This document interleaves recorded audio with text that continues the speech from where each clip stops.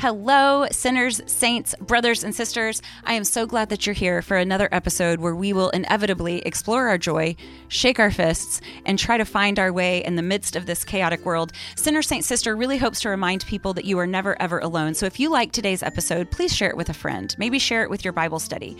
Leave a review and like and subscribe. Look for extras on YouTube at youtube.com/Allison Sullivan. I hope you hear something that lets you know you are loved and helps you love one another. Welcome to Sinner, Saint, Sister.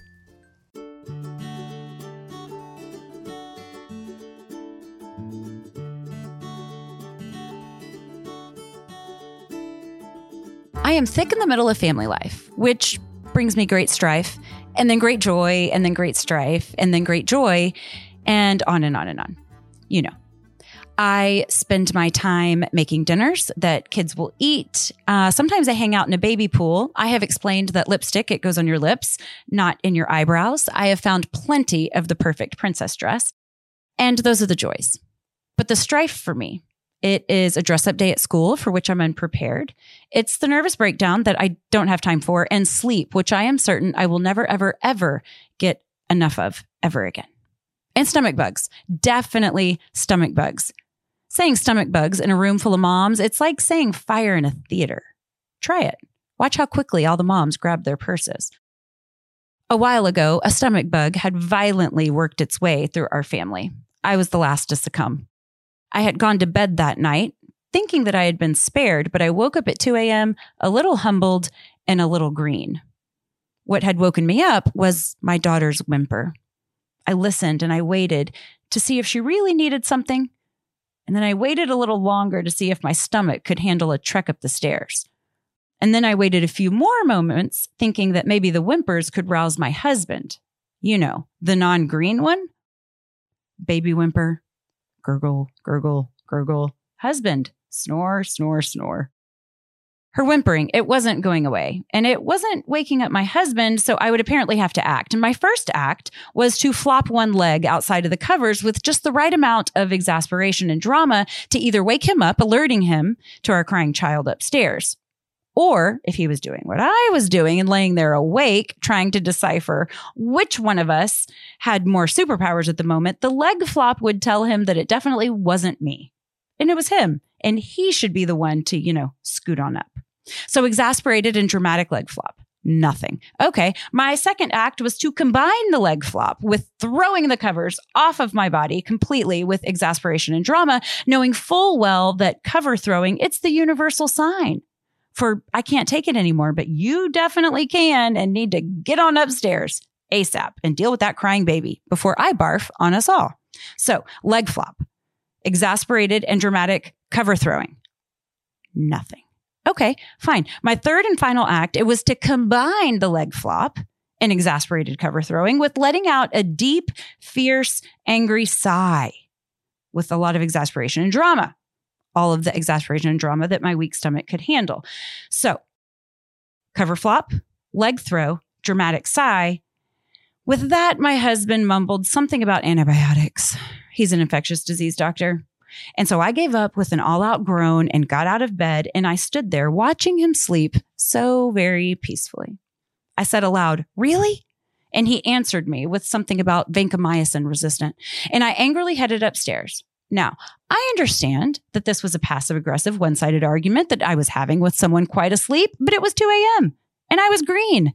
I can't be held to rationality. Of course, it was completely irrational that I was furious at someone who wasn't helping, who didn't even know I needed help. But at the time, I wasn't sure what that had to do with anything. He should, after all, sense these things. I do. So I huffed my way up to our little girl's room, each stair receiving a punishing stomp, hoping that this would finally wake him up. Before, I was just trying to get some sleep, but now I was just being mean. So I walked into our little girl's room, and there she was, frozen in her bed, eyes wide. She looked so small in her big bed. She had a bad dream, and she was scared.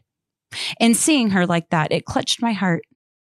And it made me feel ashamed that I wouldn't want to be the one to rush to her side. And so I crawled in bed with her, and we prayed a little and talked a little. I turned on a few lights, as many as I could, without waking everyone up. I touched her satin curls and traced the line of her curvy top lip, and I snuck out of her room as she drifted off as quietly as I could. My sweet little girl had needed me. We had bonded. She woke up afraid. She couldn't articulate exactly why, and I had loved her fears away the way only a mama can. It's what we do, and I was glad to do it, honored to do it. I walked down the stairs, but light this time, those same stairs that I had just angrily stomped up. I floated down, feeling intense love for my family. It's amazing what 10 minutes can do.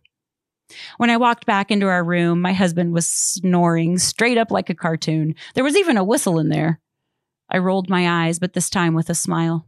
And I crawled into bed and I snuggled up next to him and I tried to fall back asleep. And I was so thankful to my little girl for letting me love her just right and teaching me yet again that it feels good to give. Maybe even more when it's a little sacrificial. My love for her was so big in that moment that it spilled over to my snoring, whistling, mumbling husband, and I went to sleep happy. As a sidebar, by the way, it should be known that if I had given my sweet husband a gentle shove and a, "Hey babe, the baby's crying. Would you see what's wrong?" he would have leapt out of bed talking in full sentences as though he'd been up for hours. And it was actually his idea that he'd be the one to go care for our young one. He's supportive. Wonderfully. I read once that with God, I didn't have to be a mom or a wife or a daughter or a friend or a speaker or a mentor or a woman. He created me because he wanted someone to love. And so that's what I have to be, someone to love. Essentially, all I have to do is just show up and keep showing up. And there are highs, there are lows, there are starts and stops, there are second and a millionth chances. I have never done anything more self-donative than mothering. And for me, the most freedom I've ever felt doing it has been honesty, telling the truth. I have to be able to tell the truth that I don't want to go comfort my little girl in the middle of the night, even if I change my mind later. There is something healing for me about airing the honesty. It keeps me focused on the joyful parts I've noticed. The joyful parts that mothering brings, there are so many. But if I didn't allow myself to be honest about the difficult or undesirable parts, would those undesirable parts, would they take deeper root? In telling the truth, the hard parts, they're not erased, and so they can more easily lead to the glorious. It's like my low lows, they pave the way to my high highs, and I'm certain that if I squashed what was true and insisted only on half-truths, I'd live a life with less intensity. And who wants that when it comes to joy? Libby, my friend on TikTok and an internet sensation, Diary of an Honest Mom. She is normalizing what so many of us feel, but are afraid to say. You're going to love this conversation. You're going to feel so welcome in her presence. I did.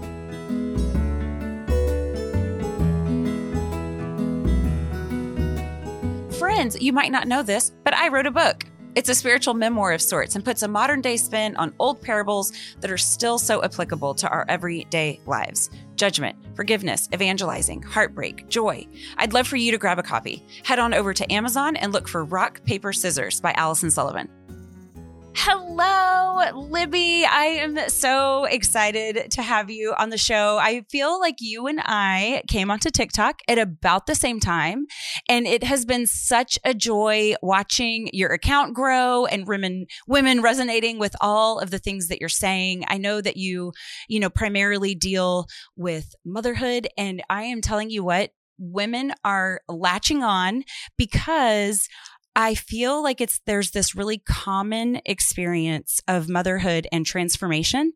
It's like no matter what, you are going to be transformed as a person. Like you are simply not going to be the same person that you were after motherhood. And sometimes that path can meander to places that we like and places that we don't like. And I feel like the whiplash of that, or maybe even the bravery, isn't really talked about enough, isn't really given enough credit. And then enter Libby with all of these videos that talk about all of these things. And you've just become a sensation. And I'm so, so glad to have you on the show.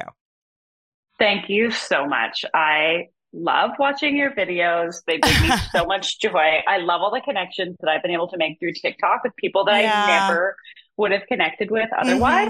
Mm-hmm. Mm-hmm. And I just love being able to talk so honestly about motherhood in a way Yeah. that I know wasn't modeled for me at Mm-hmm. all. I have people say to me all the time, "Oh, I wish you were around when my kids were little." And I'm like, Mm. I wish I was around when my kids were little as well. What Yeah. Yeah. I wish someone was like talking about like this massive transformation we go through, all of the emotions that come with it, Mm-hmm. all of like the guilt and the shame. And yes, of course, there's positive emotions, but Mm-hmm.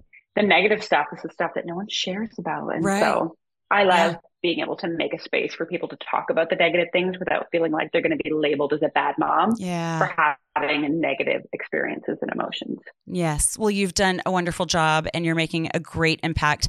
One of the ways that I like to, because, I feel like when I bring on TikTok people, they're not necessarily people that are known to a lot of people because not everyone is on TikTok. We have some late adopters. At least I still have some late adopters in my circle of friends.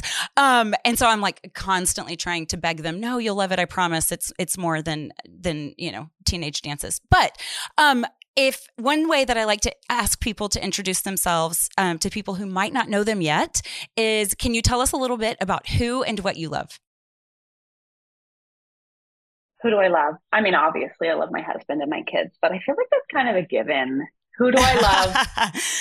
I love women who inspire other women, I love that. who can inspire other women. So Brene Brown, Jen Mm-hmm. Hatmaker, Mm-hmm. Glennon Doyle, Mm-hmm. but Shauna Nyquist. Is that how you say her last name? It's actually Nyquist, and I didn't know Nyquist. that either. Okay. Yes. Nyquist. I learned, Shauna has been on the show, but, Aaron is just a friend of the show. And I learned when he came on and he was very gracious and taught me. Oh, that's so good. I'm like, I need to like always ask because I'm like, oh my gosh, what did I say it wrong? Sarah Bessie. I love women who inspire other women because I Yeah. know for me growing up, I didn't have a lot of women around me that I aspired to be like or who Mm-hmm. modeled a way of life or a way of Mm-hmm. thinking or a way of interacting with the world that Yeah. I wanted to be like. And so I really like latched on to women like this, like as I became a mother and a woman because I had nowhere else to look. And so Mm-hmm. women like that have really changed my life and changed my Mm-hmm. perspective on my parenting, on Mm-hmm. myself, all those sorts of things. What do I love? I love vulnerability and authenticity, but also being able to be lighthearted. Like I love the Mm-hmm. combination of just the Mm-hmm. humanness. I love people who are hilarious and funny people, but where it doesn't just end there, where it's not just like, Mm-hmm. oh, I'm funny and that's it. Like I love being able to go deep. Obviously, if you've seen my videos, you know I'm fairly deep. But I love being able to do both. And I love meeting other humans who can do both and understanding that the human experience is quite complex and we don't have to be all one or the other. I love that so much. We love so many of the same people, and you are nailing what you love. So awesome. So based off of your success and the way that women are responding to these videos, just generally, what is it that you think that we're craving? What is it that women what message are they just so relieved that feels like this exhalation when they find your channel? What is it, if you could name it? It's connection and validation. Mm-hmm. There's so many women, people in general, but women and mothers who feel so lonely and isolated in so many of the things that they feel and experience in motherhood. And so many of us internalize those feelings and think it means that we're not enough or we're not cut out for motherhood or we're not Yeah. good at adulting or we're not, it's a character flaw within us. And that contributes to this shame cycle where we don't share because we feel like we're alone and we feel like we're crazy. But then because we don't share, we don't know other people experience it. And it's very lonely and isolating. Yeah. So when my video or someone else's video comes up on their feed that says, I've experienced XYZ, it's like this, oh, it's not just me. It's not just me, it's other people. And so it provides that connection, but then it's also that validation of I'm not crazy. Like there's nothing wrong with me. This is just a Right. common experience in Yeah. motherhood Yeah. and it's okay. Yeah. And it can often be reframed, because I was thinking, just as I've responded to your channel, and as I have, felt nurtured by it, really, don't we all still need mothered? Isn't that an interesting, thing? It's that we all still are really craving, that place to feel cared for. So when I was answering the question myself of what is it that I crave? And I had this thought that it was like a lot of it is, alone time. Like I'm craving alone time. And whereas I would have thought of that as some sort of selfish endeavor, like it's because I'm a bad mom that I want to be afraid of them. What I have found from channels like yours and the women that you spoke of earlier is that there's this reframing of, no, that's not a bad thing. That's not because you're a selfish person. That is a desire to be cared for. And that's how you're cared for, is feeling alone. So going somewhere where someone can, just kind of change the narrative just a little bit into something that isn't telling us that we're bad people, Absolutely. You do such a great job of that. Thank you so much. I say to people all the time, you want to be alone. You want your children to stop talking to you. You want to break because you're a human being and because you're a person. It's not. Yeah. I almost feel like it's not because of any other reason. There's nothing special about you. Yeah, right. Bad about you or special about you for wanting to be alone. It's a human need to rest. Yeah. And it's a human need to be alone and to have quiet and have peace and have a chance to have your own thoughts that last more than half a second. It's not because you're intrinsically flawed or you're a bad mom. It's literally because you're a human being. And the narrative that I really want to change around motherhood is this idea that just because you became a mother, it doesn't mean that your human needs went out the door. We still have all of those human needs. So why are we feeling guilty for having human needs? That's right. I have women who say they feel guilty for taking a shower. They feel guilty for eating. They're like, well, my child, they need to eat. Even though they're already eating, their child wants something else. They feel guilty that they're eating and not doing something more for their child. And I had a message yesterday from someone who said to me, oh, you've given me the encouragement to eat without guilt. And it broke my heart. Wow. To think that there's women out there every day who feel guilty for eating and sleeping and wanting to be alone. Yeah. I know you probably know Domestic Blisters, Casey Davis. She talks about changing the word chore to a care task. It's like it's this way that we care for ourselves. Because if you were to feed a baby or change their diaper or do the things that you would do to care for someone, you wouldn't call them, I'm going to go do my baby chores. You would call that, I'm going to go care for this person. And so when we care for ourselves, you can think about all of these things that we're doing for other people that we're not also extending to ourselves. I don't know where you fall on the spectrum of introvert, extrovert, but I used to beat myself up just for simply, being born an introvert. It was like, I am an introvert in a house. We have 5 kids. So in a house full of 7 people, but in a house full of 6 extroverts, like I'm the only introvert. so there's like this really special level of, just chaos and needing to retreat. And then in order to be a healthy, happy mom, there are some things that I need to take care of first. So that prioritization, I feel like gets a little wonky in motherhood. Right. That would be a lot to live in a house with 6 extroverts being an introvert. But I think it just speaks to this whole idea of when we are the only one in a group, or we feel like we're the only one in a group with a certain experience, say being an introvert or say having ADHD or say whatever it is, it makes us feel other.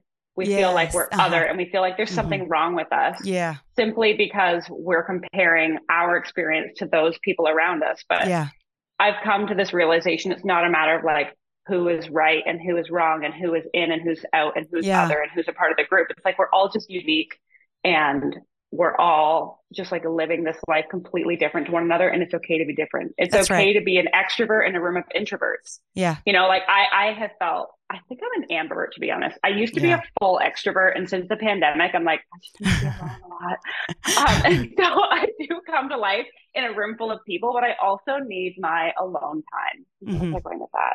Oh, I used to feel so much shame when I would hang out Mhm. with people who are all introverts, who are all Mm. like, responsible adults who are quiet and just wanted to have their little conversations. And I was just like the one that's like, let's dance, like, let's do embarrassing things, like, let's be crazy.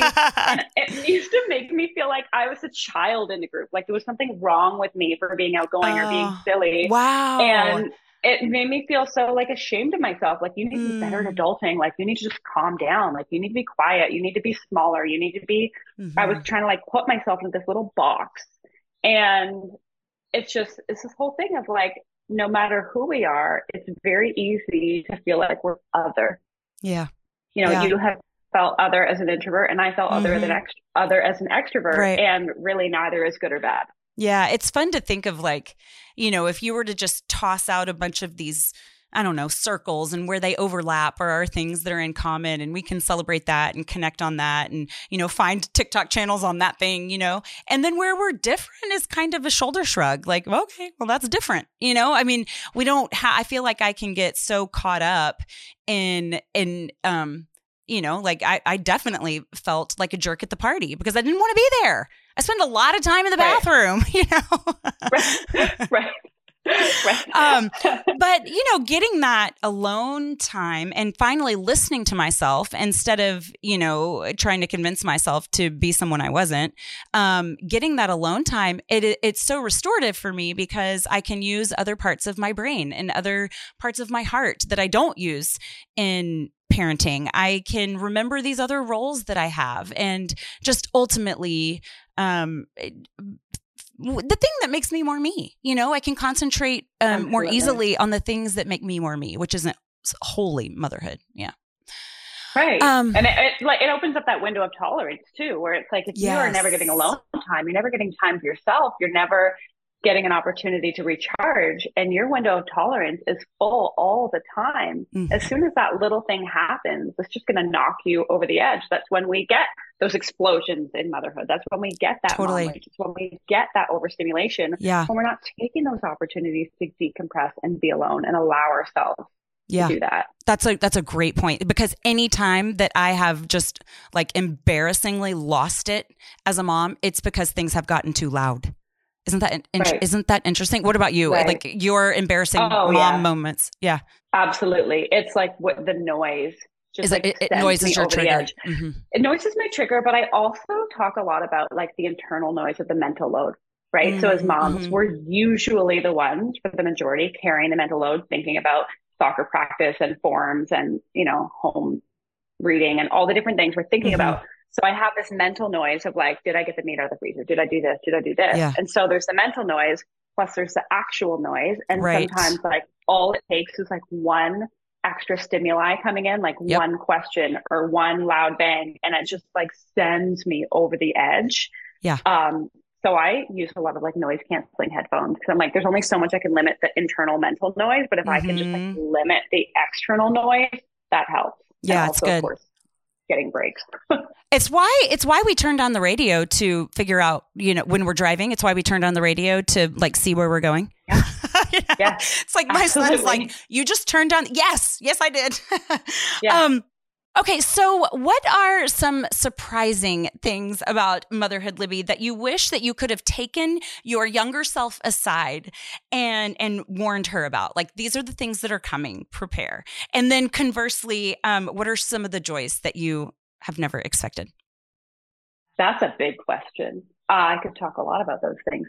One of the major things I wish that I knew before I became a mom was that becoming a mom would bring up so much of my childhood. Yeah. When I decided to have a family, I would have said to you, oh, I'm over my past. Like, I've Mm, healed, I've forgiven my parents, I've forgiven people who have hurt me. Like, hmm. I'm on the road to like a secure family life. We're good. And becoming a mom just brought up so much rawness from my childhood Yeah. and so many feelings and so many memories and so many things that I had never even really felt before Hmm. as a mom, about my children. It was wild. So I Yeah. wish I would have known how much that would happen. And it's not that you can fully prepare, but I wish I had done a little bit more work on myself and maybe on my trauma responses Uh-huh. before parenthood. And we talk about overstimulation. I didn't know I was going to be overstimulated before I Yeah. became a mom. I never really was overstimulated before. Right. And people say that to me all the time. They're like, I wasn't overstimulated before I became a mom. And it's like, yeah, but you were never around noise and sound and touch 24/7. Yeah. Like Yeah. most of us didn't experience that. So I didn't know what it was going to feel like or that it would trigger me. I knew Hmm. internally what type of mom I wanted to be, but I didn't know that like the overstimulation would make me react in ways that didn't align with my Yeah. values. Right. Right. Well said. And Yeah. and I was like, I have these values, but I all of a sudden couldn't act on them because I was in survival mode in my like triggered body. So Hmm. those are the biggest things I wish Hmm. Hmm. that I knew. And I didn't know how much I would love my kids. And Yeah. people talk about, oh, you'll love them more than anything you've ever loved before. And I remember when I had my firstborn and I saw her, it's like love didn't even like describe the feeling that I felt. It was like it was a part of me that was outside of my body now. And I was just watching my heart walk around Yeah. outside my body. And I had more empathy and more love and more grace for this little human that I ever had for myself. Yeah. And having children in the long run, it took a while, it took a process, but it made me love myself Hmm. because I realized that in wanting to break the cycle of generational trauma and in wanting to be the parent to my child that I've never been, and in loving and forgiving and giving grace to this child that I couldn't give to myself, I eventually realized, well, if my child is worth forgiveness, when they drive me crazy, if my child is worth grace, if my child deserves this love and deserves all of these good things and emotions that I feel bestowed upon her, then don't I deserve those things too? Hmm. Hmm. And it turned from giving my child everything that I didn't get to wanting to give myself also the Yeah. things that I didn't get Right. from the person that I may have wanted them from. Hmm. So Yeah. There's, that's been a really beautiful gift is that the love for myself that I got through loving my kids. yeah, I agree with you that there were very unexpected harms and hurts and, memories or experiences that were largely undealt with. That there was something about seeing my kid at that age where there was like this re-traumatization. There was this memory, Absolutely. and then and what I've just I don't know, through a lot of work and trying to be a good human and a good parent and therapy and whatnot. But it's, there's an opportunity to experience those things in a healthy way, and accepting that past. It doesn't mean that I agree with it or, any situation that harmed me. It doesn't mean that that acceptance is like, being complicit in it. I mean, but it is what it is. Right. And so now there's this. And so there's this new opportunity to raise a whole new generation of human. I mean, what if deeply loving parents can change the brains of this generation? And what if that Absolutely. changes everything? I mean, Changes the whole world. yeah, Right. yeah, Right. And it really, being a mom, becoming a mom, although it's hard and it brings up, our traumas or the hard things we've been through, it provides an opportunity to reparent ourselves and an opportunity mm-hmm, to give ourselves what maybe we never got. I mm-hmm, remember the first time my daughter came home and told me that she was made fun of by somebody at school. Someone said something mean to her. And of course, as a mom, it like tears your heart to shreds. And you like want to be like mama bear. But I spoke love into her life and encouragement and wisdom. And I validated her feelings. And I was simultaneously struck with this like really deep grief of mm, what I would have given to have had a parent acknowledge and yeah, validate me in the same way that I am providing for my child. And oh gosh, I never got that.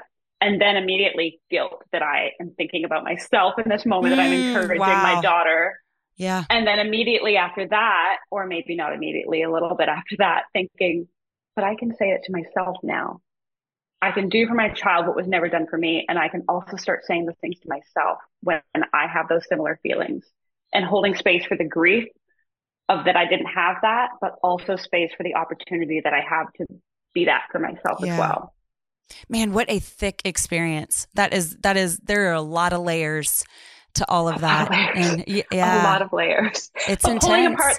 Pulling them apart is important, right? It is. Sometimes we say, oh, it's just mom guilt. It's just mom guilt, or it's just this, or it's just this. And it's like, it's actually multifaceted. Yeah. And it's not this dichotomy of it's one or the other. You either love your child or you love yourself, or you either feel guilty or you feel pride. It's like you can feel proud of being that for your child, but also a little bit of guilt that you're like, we can have a multitude of experiences and feelings at the same time and it not be wrong. And we sell ourselves short and I think underestimate ourselves, frankly, to be able to deal with all of it. It's like, I mean, there's so many acts of avoidance in our daily lives. I mean, even just something as, you know, that could be as harmless as a scroll can also be our therapy or our act of avoidance where it's like, no, I should probably spend more time with this feeling that I'm feeling instead of feeding it with food, which is kind of my crutch of choice.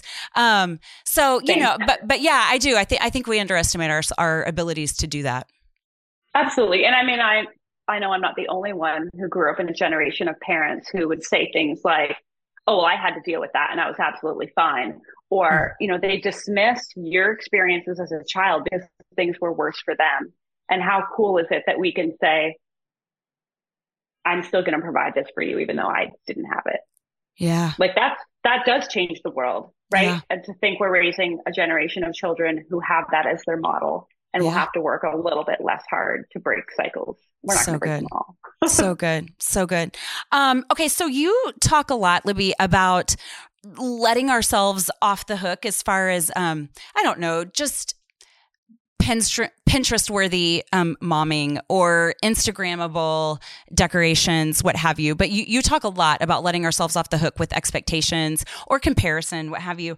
What are the things that you have healthily let go of, like with a lot of peace? I have let go of that in order to maintain the type of mom you want to be, the peace you want to have, whatever. And then what are the things that I'm holding on to this thing isn't going? I have let go of the idea that my home needs to be perfect. Mm-hmm. And I have especially let go of the idea that my home needs to be perfect in order for me to have friends or community or friendship. Right. Yeah.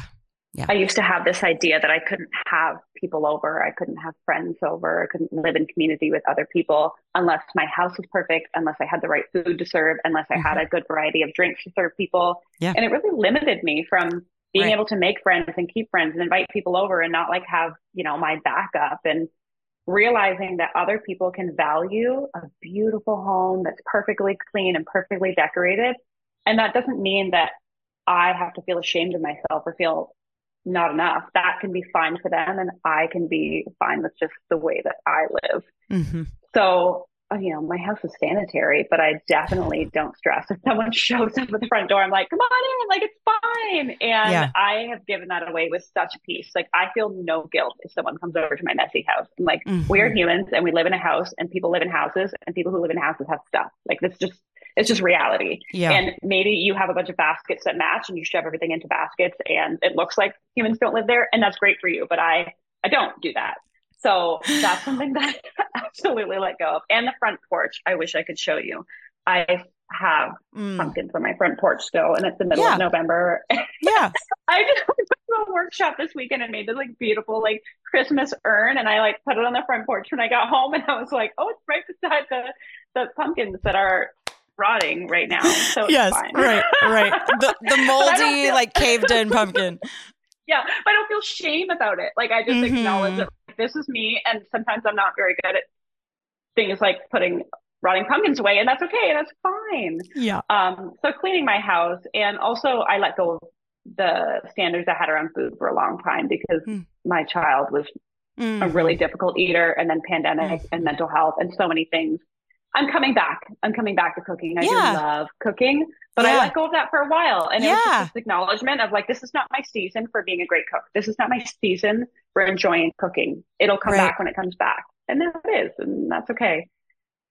That's good. I like that it's not this once and for all thing, but it's like in this season of life, this is the thing that needs to go. It might come back. Right. Nothing's forever. Right. We'll see. Right. I love that. Exactly.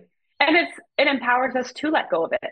Because Yeah, sometimes I can deal with this, right. like, I can't let go a little bit. Because if I have this like spool of thread and I let go a little bit, like the whole thing's going to unravel and I can't get it Yeah. back. But it's like, no, you can like let go a little bit and then take it back whenever you Yeah. want to, I like like that. whenever your circumstances change.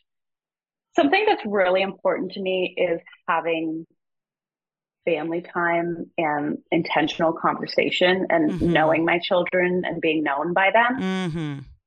And so eating around the dinner table is something that's really important to us. Yeah. And I know that it's not for other people, and I don't think there's anything wrong with that. But I remember when I moved in with my aunt when I was 16 years old, my mom had just left.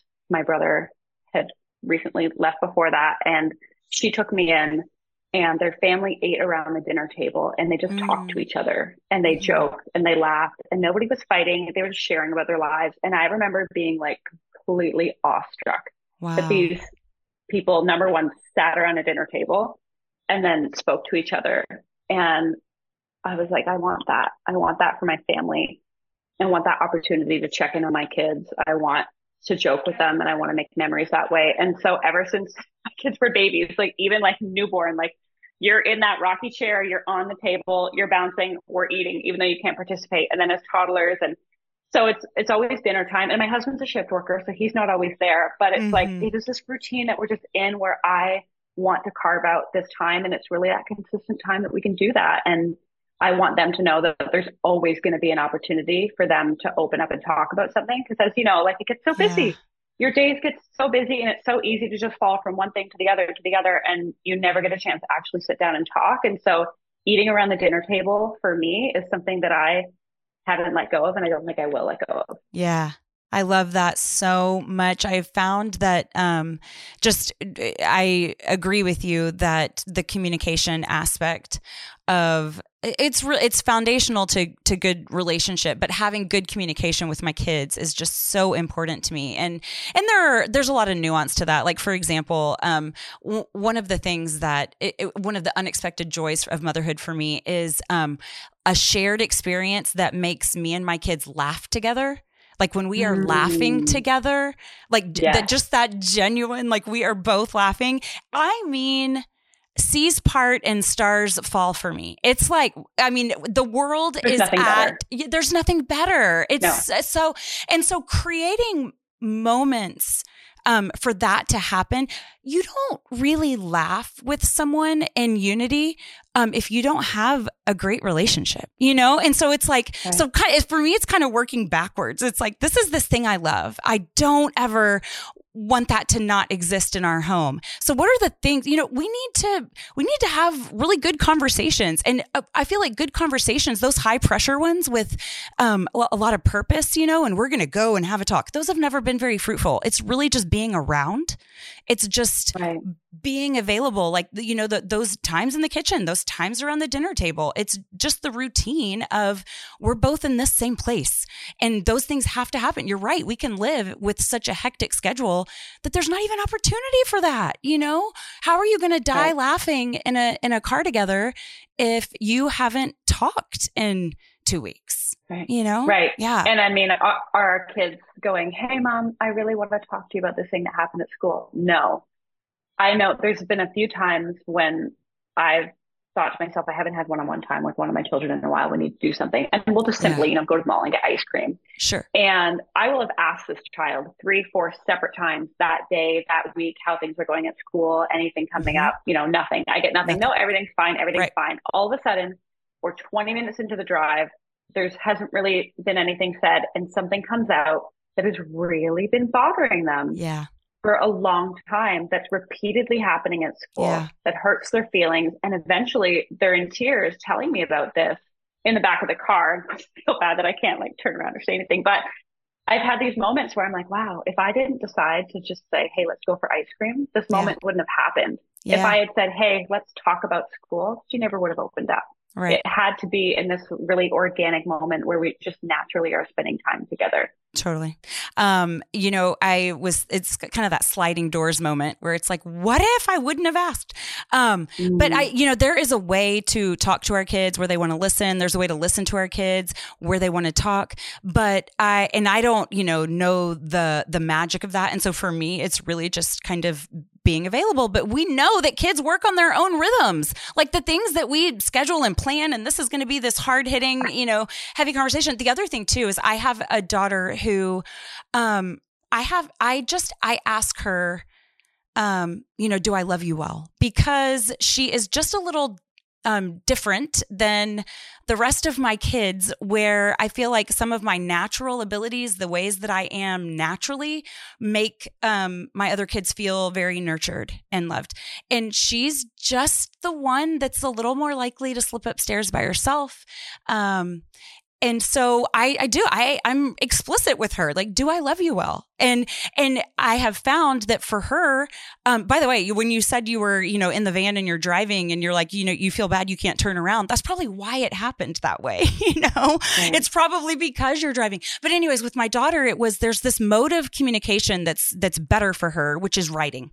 And so we keep this little journal. And so this thing will end up on my pillow one night. And I mean, she has, 3 pages of things that have been bothering her, but catering to our kids' preferred style of communication is such a big one too, that I had to learn a little bit the hard way with her.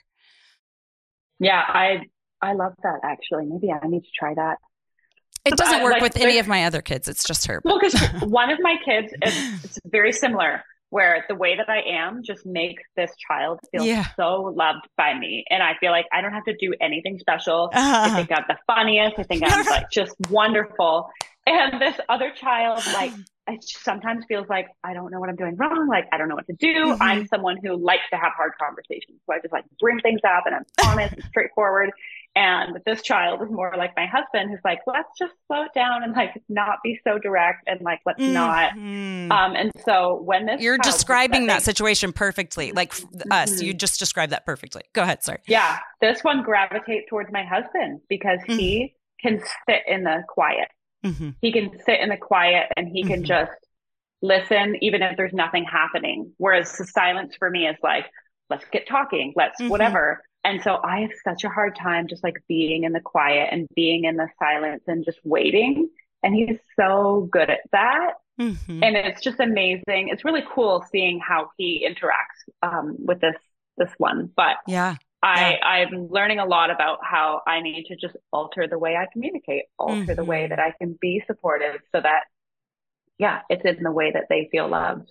We think about love languages and partnerships, but it's kids too. It's kids too, right? Oh, 100%. So, okay, speaking of your sweet husband, you have 2 topics that delight me. Well, you delight me in general, but you have 2 topics that especially delight me. And one of them is your videos on ADHD. By the way, just got diagnosed. I am 45 years old. Thank you very much. I feel like the last puzzle piece of my life has just like fallen into place where I'm like, aha. I mean, it's been revolutionary. Right. But the other topic is your very popular opinions on all of the things that husbands should also be doing to care for children and maintain a home. You have been very explicit. Yeah. Well, I have been. And so welcome to the ADHD club. It's chaotic in here. Yeah. But we are a community and we can all be messy together. Yes, exactly. And it's really interesting that you bring up the other topic, which somehow seems unrelated, but related at the same time, about partners and husbands who, take care of the house, take care of the kids, or they do or they don't. And, some of the most viral videos are about like sharing the domestic load and sharing the mental load and all that kind of stuff. And my husband's always been great. Same. He does more laundry than I do. He always takes part in the household. At the end of the day, I'm still the default parent, and there's still things that fall more on me than fall on him. And yes, there's been friction, but he's been a great partner. I've realized through social media that there's a lot of people who are really not in great partnerships, and it breaks my heart. But I will say, because of the ADHD thing, I am the person who chaotically loads the dishwasher. Like, I used to feel so much shame because there would be all these videos or all these little jokes about how women are so organized and women line up the plates and the men just like don't care and the men just leave their cups around and the men don't know how to do it properly. And I would be like in my head being like, am I a man? like, I'm the man. I'm the man in this relationship. Like, my husband is so organized and like this has this way of doing things. And I was just like, oh, whenever I get to it, that's fine. And I felt so terrible about myself.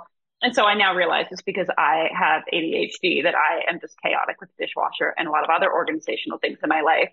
But also made me grateful that I do have an active partner and I do have a husband who fully takes part in the household and knows how things run and knows where the recycling goes and knows how to call the doctor when the kids need an appointment. Yeah. Because being married to a woman, a mother with ADHD who is chaotic and has a terrible memory and gets overstimulated and gets overwhelmed and forgets things, it's really nice to have that. And I don't know if I would survive if I were in a marriage where my partner did not do those things, because I am a mess. Yeah. If I'm ever in Canada or you're ever in Texas, we need a double date because you just described our relationship perfectly. Yes. As it turns out, there is more than one way to load a dishwasher, and it's fine. Is fine. Yours? They all get clean. It's fine. Is his prettier? I mean, I guess, but who cares? I mean, he thinks it's more functional. It's not more functional. The water is so hot. It's so hot. Things spin regardless. The water's hot and the thing is spinning and there's hot water and there's steam, and regardless, the stuff is coming off of the plate and then we're putting it away and it's fine. And if it doesn't come off, then we just run it again. And you just press a button one more time. It's not lots of extra work. It's literally like button, go, we'll try again next time. And it's fine. Now he has, there are things that he's kind of given up on, and he will like let me load the dishwasher and whatever. He has drawn a firm line at me just using his toothbrush. He's like, that's, can I have that boundary? Yeah. Right. But I had a whole thing about this in the summer. I think I did a couple TikToks about the toothbrush thing because we went camping with a couple friends of ours, and we had this whole argument about like, can we use each other's toothbrush? And I'm like, well, of course, like we are married. Yeah. We have made human beings. We made those human beings with our body. Yeah. The orifices of our body have touched in a multitude of ways. Yeah. But I can't use your toothbrush. Right. Like you literally kiss me with the same, like I don't understand. Yeah. But for some people, like your husband, and I think my husband, I don't think he likes that I use his toothbrush. They think it's gross, but I'm like, but what about the other gross stuff we do? I don't understand why it's such a big deal. And he's like, so we're having this conversation and my husband's like, to be clear, your feelings are hurt because I don't want you to use my toothbrush. That's what we're talking about? And I'm like, kind of, yes, kind of, a little bit. Right. And your feelings are legitimately hurt. You're like, why is this such a big deal? Libby, you are a delight. Thank you so much for your time. Thank you for the content that you make. Please. Oh, you know what? Okay. So I would like, before you tell us where to follow and how to support you, can you close us out with something that you are hopeful for? I'm hopeful that we can change the narrative on what motherhood is, and that moms can be human beings outside of motherhood and not feel guilty for having human needs. And that's just a common accepted experience across all mothers and all societies, that we get to exist outside of just being mothers. That's my hope. That's my hope. Yeah. Good. I love it. How do we follow along? How can we support you? Tell us all the platforms, how, if you want to have Libby on your show, whatever, tell us all the things. Okay. You can find me on TikTok and Instagram at Diary of an Honest Mom, making ridiculous videos that will make you laugh or cry. Can't guarantee either. And on my website, diaryofanhonestmom.com, I have some blogs with lots of resources on ADHD and mental health and motherhood and that kind of fun stuff. And I also just released a free guided journal, a printable, for moms who are struggling generally in life with motherhood, to help them gain some self-awareness and really learn how to lower expectations and what expectations to lower and how to prioritize your time and feel good about yourself as a mom. Nice. There's been a lot of really good response. A lot of women have been really helped by it. So you can find that on my website. It's just a free download. Okay. But, now, I'm sorry.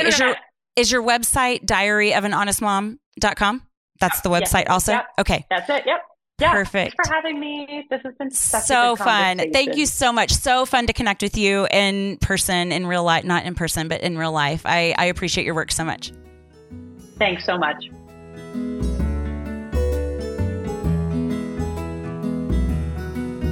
Sinners, saints, sisters, do you need a speaker for your event? Do you need someone to lead your retreat? It would be all my joy to serve and spread God's love to you and the people you gather with compassionate leadership, Bible-based teaching, authentic life stories, and a lot of laughter at heart. You can reach me at sinnersaintsister@gmail.com. Okay, so good morning, Beefy. Hi, Beefy.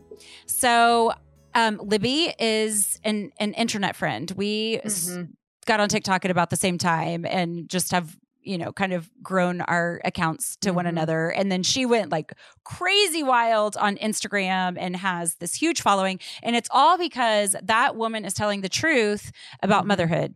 And she is just super transparent about how she feels, about where she's been, how she was raised, how she's making different choices, what she expects of the person who is also raising the children alongside her and lives in the same house. So there's all sorts of things that come up in her work, and it's really, really great. There's nothing better than vulnerability and authenticity, period. But on those areas, I mean, it's so, you just want to like be near her, right? Yes. Even whether you share the exact same thoughts or not, it's just like, thank you for being honest. Yes, refreshing. So one of the things that you and I, as we had a meeting before the meeting, we were talking about how cool it was to acknowledge the seasons. Yep. And so things don't have to be permanent losses. It's just, this isn't the season for that. Right. What made me think about, I think she talked about like, it's not her season to cook right now. It's actually kind of not mine. So I felt like she gave me permission for that. So that was awesome in itself. But one thing I say all the time in a professional setting is that I believe that women can have it all, but I do not believe they can have it all at the same time, which is really saying that there's seasons, right? But I have never thought to apply that to like my home or personal life. And so like I've just kind of always thought that all that has to be on all the time because that's separate. Right. And then the work stuff, seasons. So that was a moment for me and something that I'm definitely going to think about more, just for all kinds of things in the home that I am not doing right now, but to not say goodbye to them forever. Right. Right. But I think one thing, and this is how her work kind of all ties together, is that one thing that allows you to peacefully say, oh, okay, that's just a season, is when you have an active and engaged partner.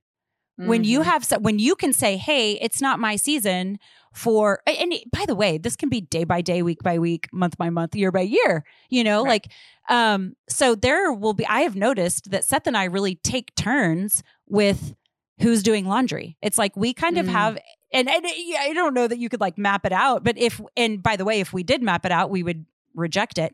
But it's like, we have laundry months. What I've noticed is that like, I'll go about 4 weeks and then it's like, I can't do it anymore. And I tap out and then he's got laundry for the next 4 weeks. And I'm sure everybody kind of has their own unspoken arrangement about how things need to shift and take turns. Right. Okay. So we have a little different kind of shift at my house that comes to mind.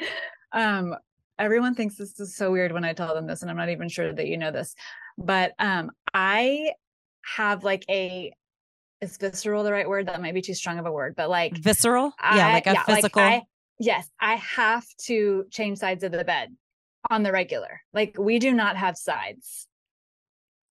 Pardon? Mind blown? Yeah. You do not have a side of the bed. Do not have side. Like every night, literally he'll kind of like look at me like, what are we doing? And I'm like, oh, I got to be over there. It is definitely like if I haven't slept well that one night, like the next night, I must be on the other side. And that man, even though anybody else in the world, including my beef that I've told this to, has looked at me with shock and awe.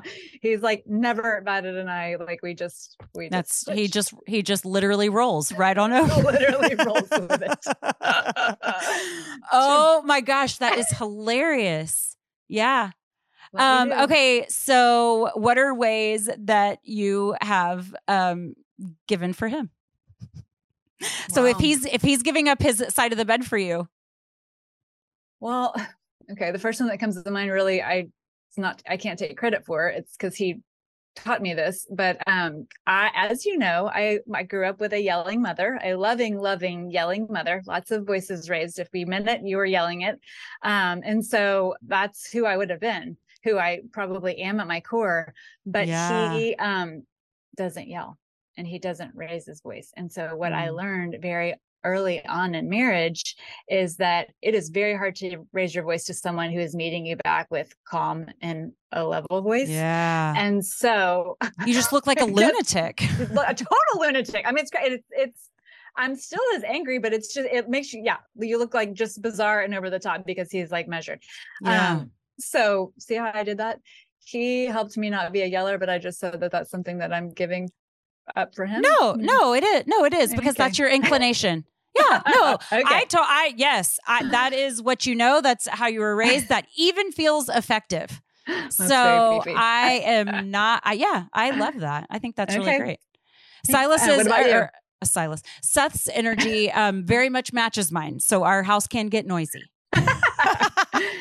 Okay, so what's something that you've changed? That's wild. I can't even imagine switching sides of the bed. Although if he's not there, I will when I work and if I'm working from home or on the computer, I prefer to be on his side.